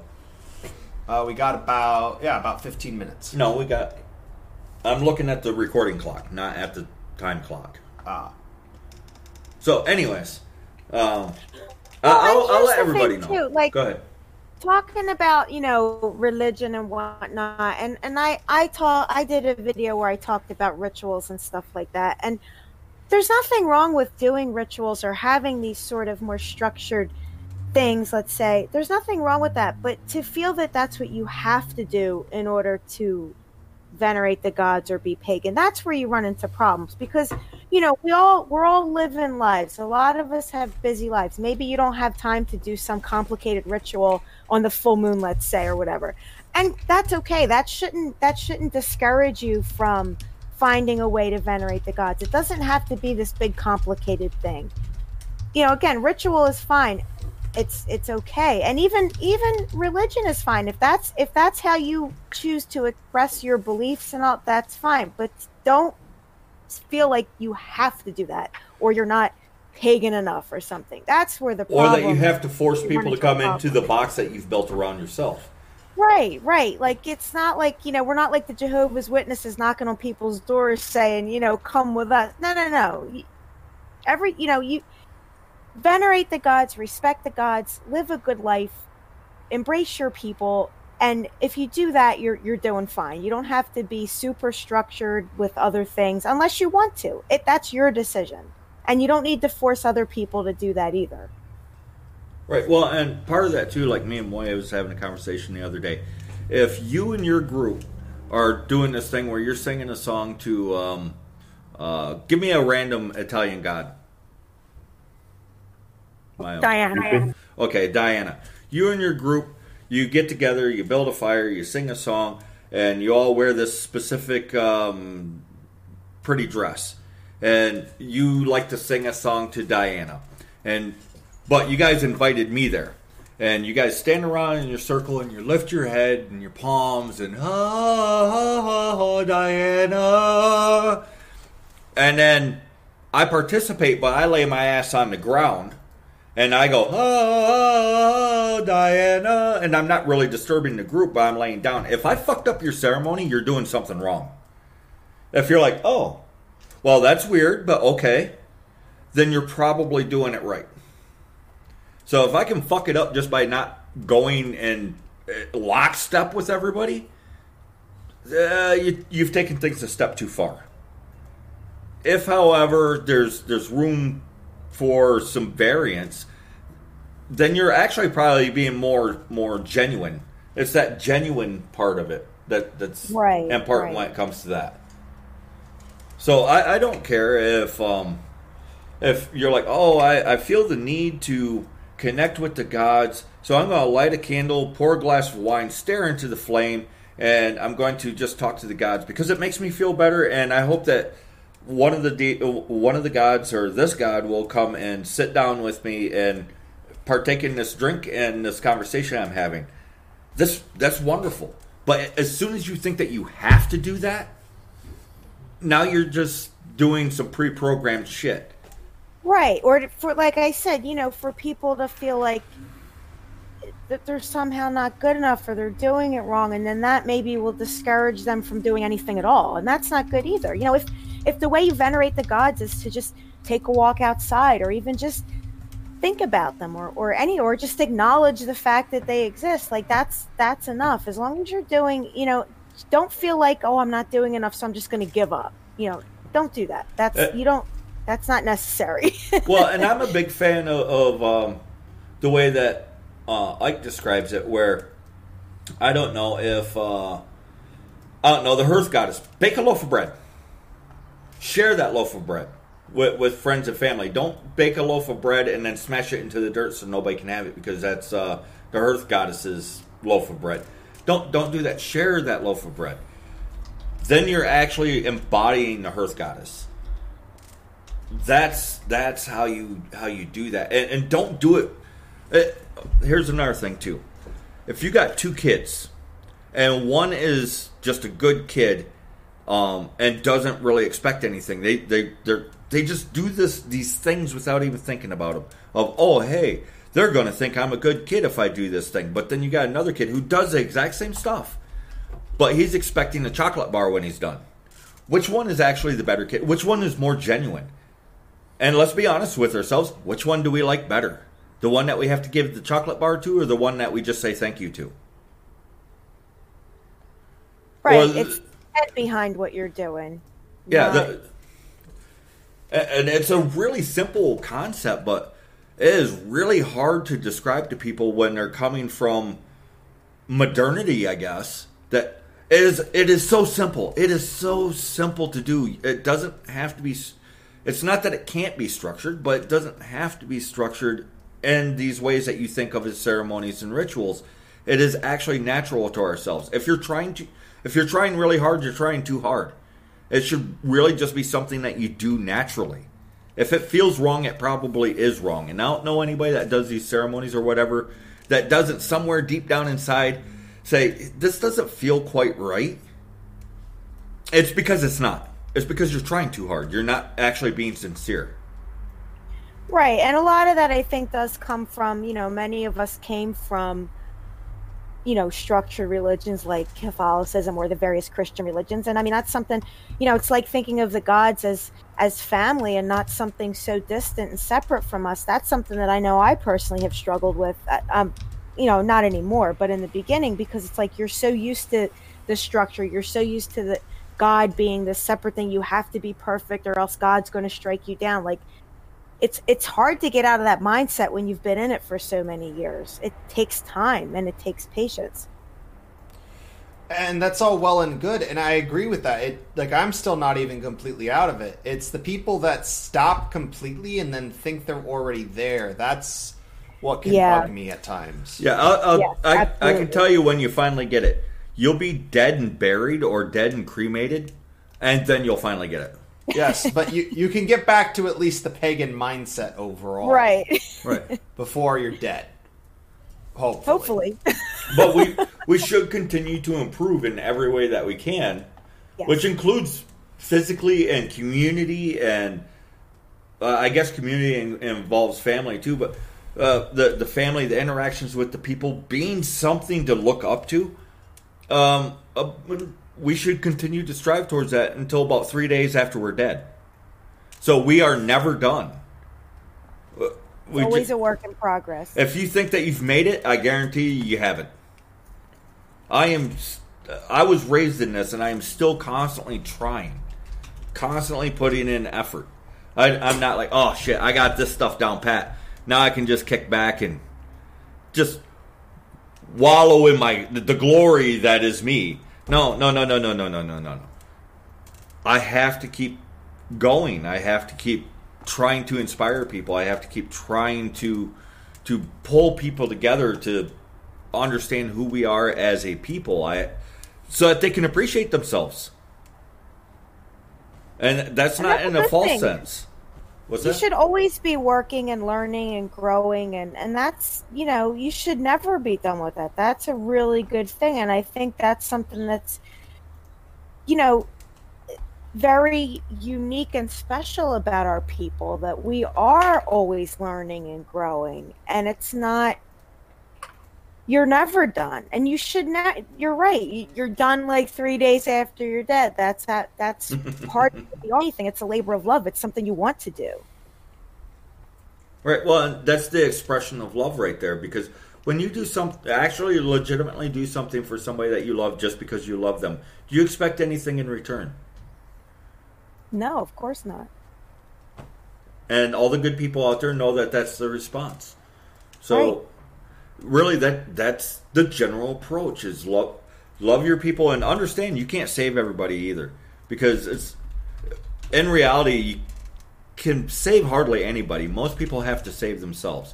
So you can stand there. We can't wake anybody up. This is a common one. If we got to wake our people up, we can't wake them up. Nobody woke you up.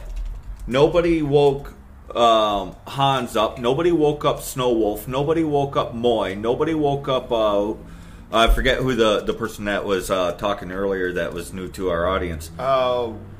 White Healing, I think. Yeah, White Healing. Nobody woke up White Healing. You all woke yourselves up. The best that we can do is be standing here waiting to help them get through this transitionary period and come to love themselves and their people. We can't wake them up. All we can do is stand here and wait for them to wake themselves up. And then while we're waiting, we try to build something. We build communities. That's like lighting a fucking beacon and saying, hey, wake the fuck up. Look at who we are as a people. Look at what we can accomplish despite everything that's going on. Because everything that we do as a people, we do despite.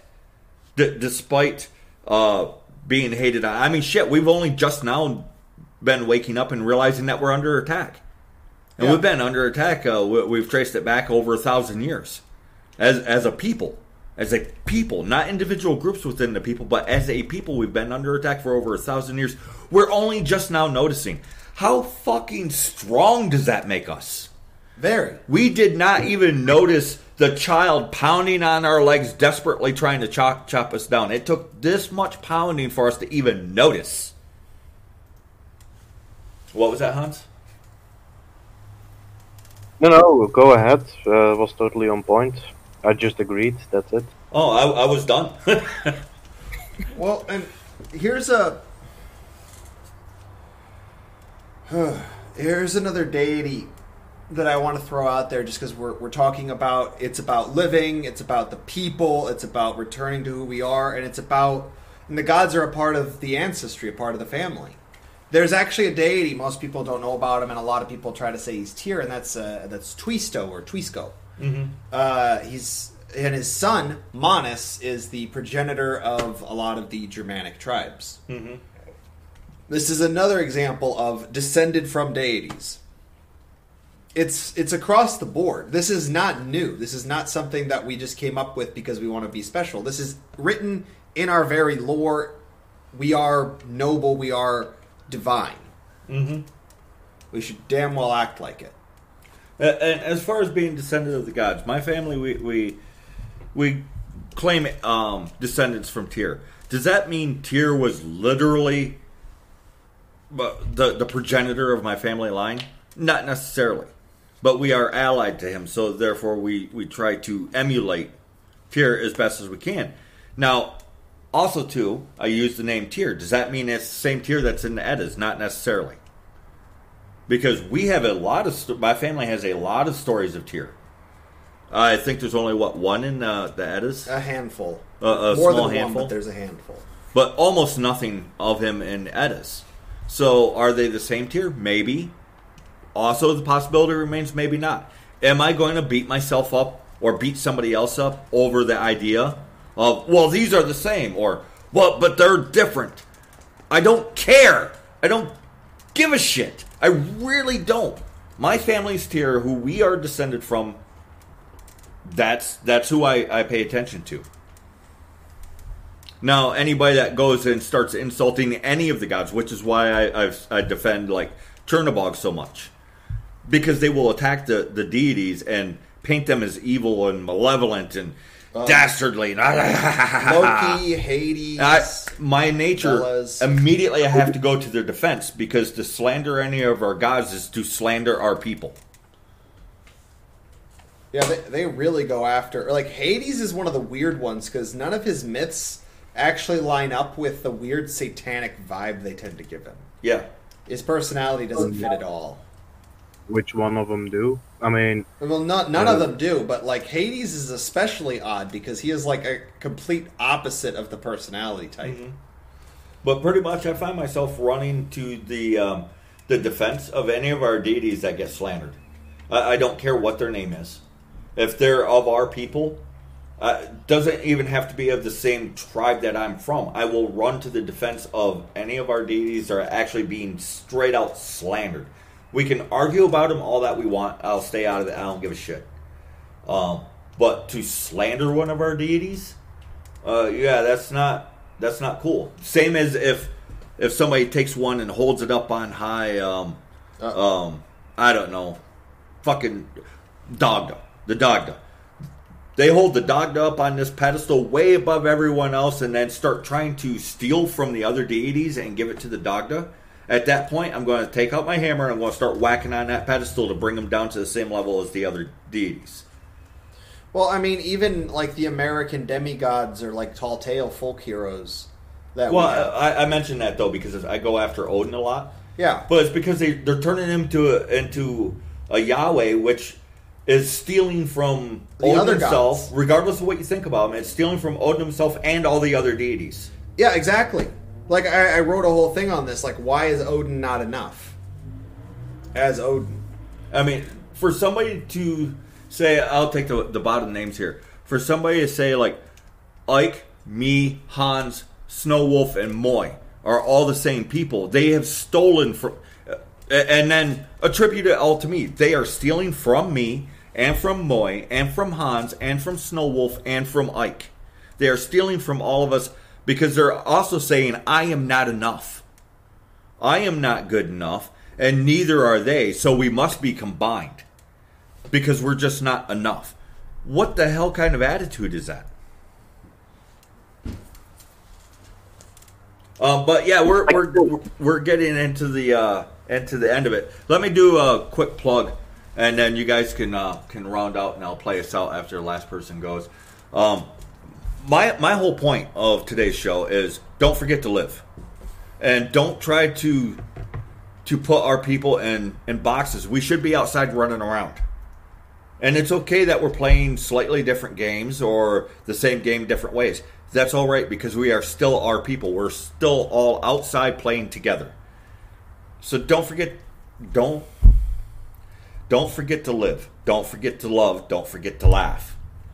And our plugs are, I don't leave the streams up even on YouTube. So if you missed part of this, go to our podcast. Here, let me drop a link real quick. And we have almost all of our podcasts up on here. Like all of them, actually, for the last several months are up on this site. We're on just about every podcast site out there. We're Heimdallers home everywhere. Share us around. It's really the only way that we're going to grow. And we have a lot of different projects. If you want to help us out directly, we do have a GoFundMe, which is through the Wilder Homes Project, because all roads lead home, because we are actually trying to do something real and physical for our people. So make sure to help us out. You can donate directly. You can listen to our podcast, which Anchor pays us for that. We got the magazine, Europe and Diaspora. Get a copy of that. That's through White People Press. We have books coming out. We got a Telegram, which we don't get any money from, but we do interact on there a lot and share some folklore, some random thoughts, tidbits that pop up, whether we agree with them or not. Or sometimes it's just oh, hey, wouldn't this be neat if it's true? Or what is this thing that they just found out and nobody knows about yet? So, yeah, we give a heads up there. Subscribe Star. We got the Subscribe Star as well, which we put something up on every week.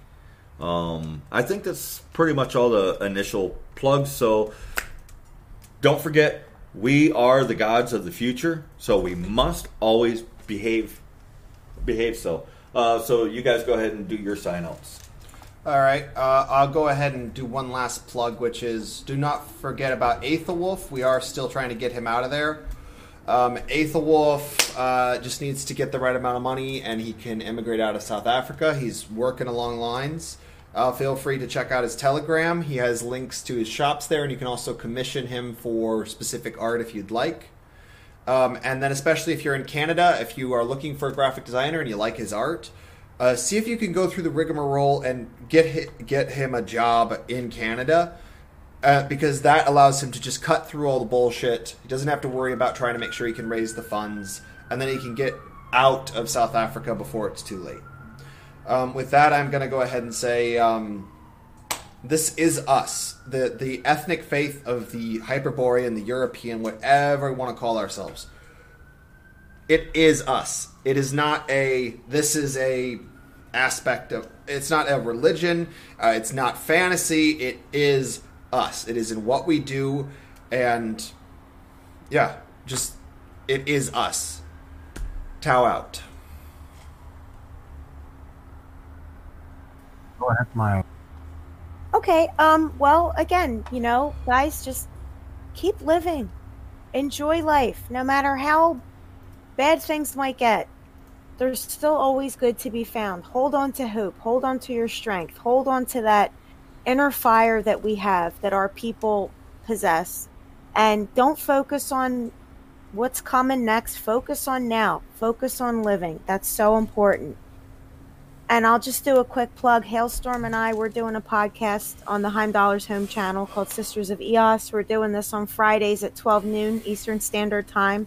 This Friday, we're going to be talking about spring and spring goddesses, spring rituals that we like to do. So that's going to be our topic this week. And I put in the chat links to my podcast, which is about being a strega, an Italian witch. My YouTube channel, which focuses on nature and the homestead, and then my Telegram channel, which is a little bit of everything. So I hope you guys will check all that out. Thank you for being here, and I hope you guys all have a wonderful day.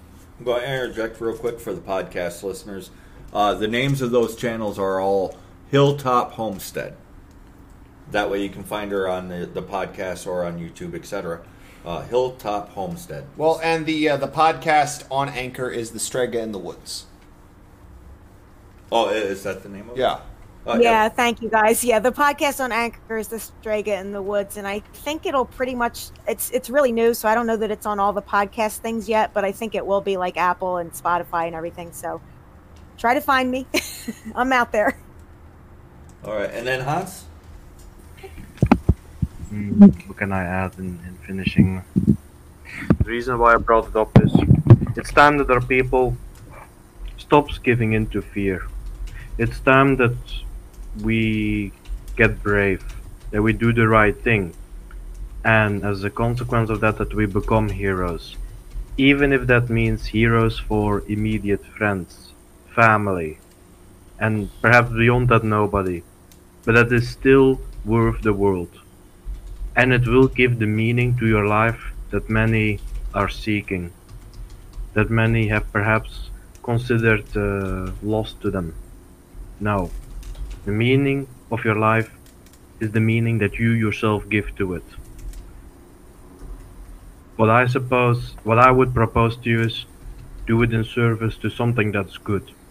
Do it in service to all those ancestors that have fought, that were brave, so you could live. And do it for all of those who come after us, so they can take example to you.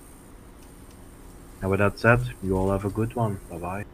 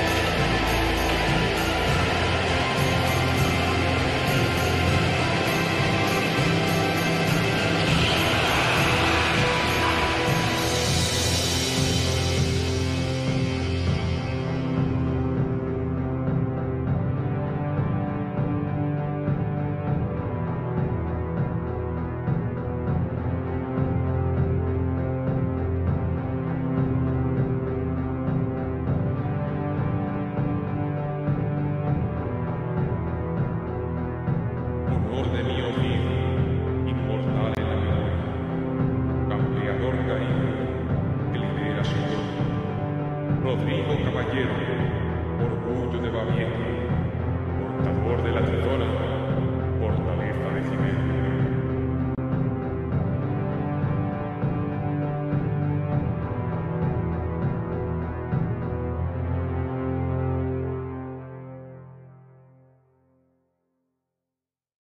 Oh, thank you.